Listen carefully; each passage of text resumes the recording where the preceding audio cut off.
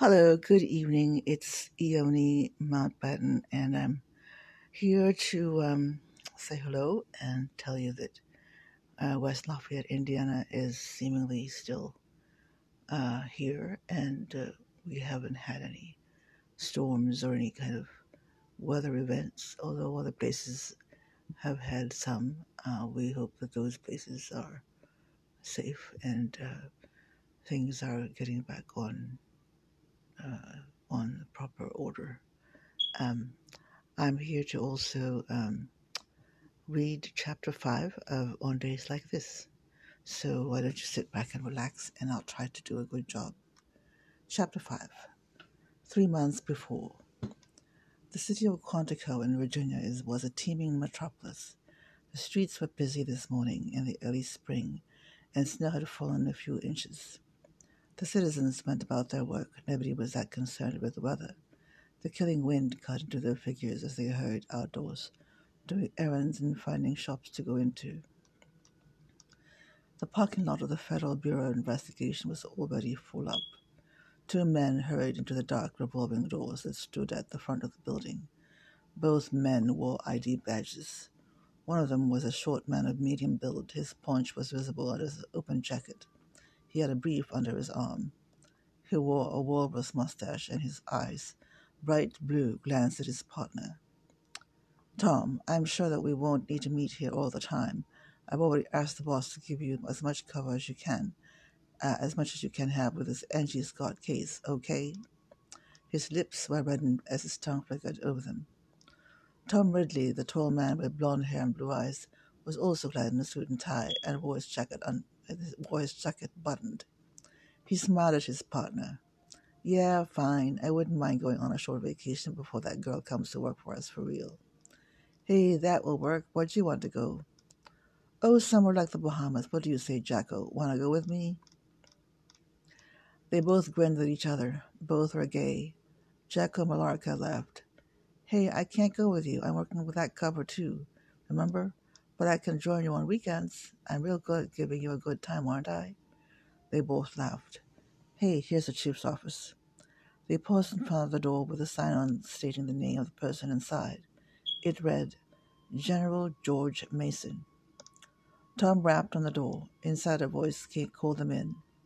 Tom opened the door and he and Jacko entered. The man behind the desk looked at them with a smile of great engagement. He rose and shook their hands. "Hey, good to see you both. How's it going, Tom? Looking real nice today. I'm glad that we got this time to talk. Shut the door, will you?" General George Mason was a good-looking man of about 55 years. He had a nice black suit and a red prep tie. A shot of silver through his dark hair caught anyone's attention. His face was clean-shaven, a patrician nose and wide mouth with thin lips. He wore a Yale ring on his left hand. He motioned them to sit. "Yes, sit down, Jack. I've got an assignment for you." Tom said with a shy look, "I'm not sure I want this job. I already read this. I'm going to be babysitting some girl straight out of the cornfields." He stood still looking at his boss with a hesitant smile. Mason shook his head and said, "No, sit down."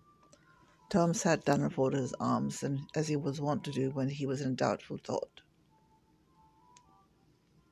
Mason rapped out, "You know this woman, Mary Angie Scott? She's an Asian American. Her father's a Japanese-American guy from Tokyo. He grew up in a big city and got educated in Oxford, England.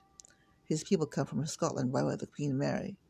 He's too much, man, but I think his daughter Mary, she's going to be someone a lot of people are going to be focusing on in the future." "So they say," Tom said with a shake of his head.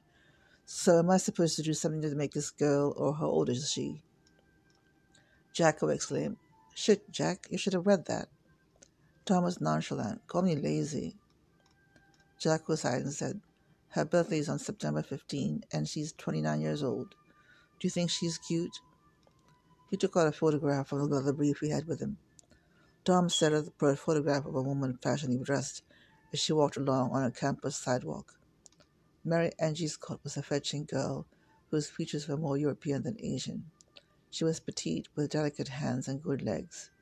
Tom didn't care, but he was heterosexual enough to appreciate Mary Angie's obvious charms. He finally spoke. "So she's a looker. It'll be difficult to get close to her. The men in Yale look like exotic women. Tom frowned. Mason leaned forward. You don't want to think about that too much. She's not going into dates. The woman is a real live innocent girl. I doubt she's going to hit the bars at Yale when she gets there. Understand? Jekyll looked up with a doubt in his eyes. Yeah, but she'll be out of her parents' hair. What do you think about that? Bree thinks she's going to be so into her new job and getting her career off the ground. She's going to be spending a lot of evenings and weekends at the lab, and she'll be so fucking busy you'll be able to distract her at the lab and do your work charming the pants off her. Mason leaned back with a satisfied look on his face. I don't know about charming the pants off her. Tom, you can't have any sex with any girl, Jack said coolly. Tom coughed a bit. What he's saying, General Mason, is... Mason waved a hand. Yeah, well, we got that covered, Mr. Malarco. How? Tom cleared his throat. I won't make love to that woman. She will be dying out of that place. Look, Malarco. He looked at his partner. Will make me look so desirable that we'll screw her mind up so bad. I know how to make these women fall for me, and then they die. Jacko nodded. Okay. Tom looked at Mason. I'm curious. Why do we want to screw her career up again? Okay, spoke Mason. I got the word that this woman, Mary Angie Scott, can't succeed at Yale. She has to fail miserably. That's where you come in. Make her fall for you and then crush her, and she'll be so fucked up she'll be sad forever. Shit, why again?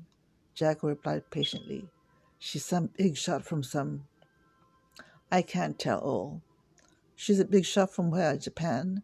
No, she has a long line of ancestors all the way from Scotland. And she's the living Queen of England, Tom. Oh, is that so? Mason spoke with a sharp tone. It's not for you to figure that out. I want you to make her your girl, but not all the way. Damn, do all you can. Make it so she really fucks up her job and won't ever do a damn thing in her life. In fact, I want you to make sure she dies at Yale, straight from above this order. That's the end of chapter 5.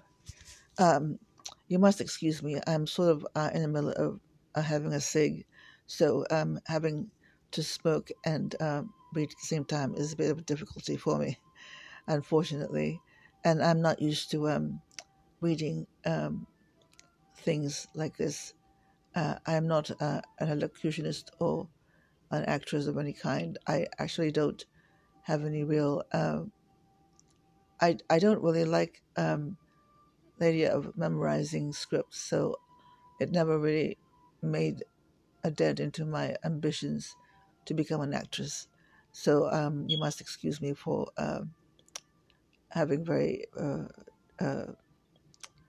rudimentary skills at reading stuff like this.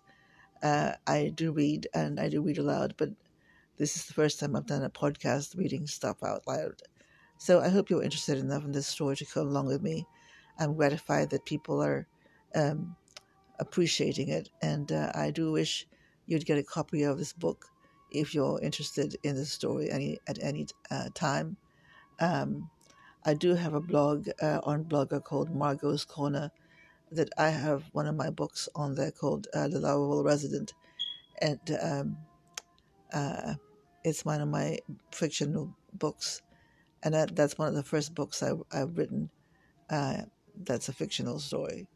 So, and I must stress that this book, On Days Like This, is a fictional story, and so it's all something that I created along with Colin Firth, who's my co-author. And so anyway, I wanted to give my best to Colin wherever you are. Thank you very much for being such a great friend and support. And I hope and wish you a happy day. And to everyone else, I want you all to have a happy day. And hopefully we'll catch each other again on this podcast. Take care and have a good day. Bye-bye.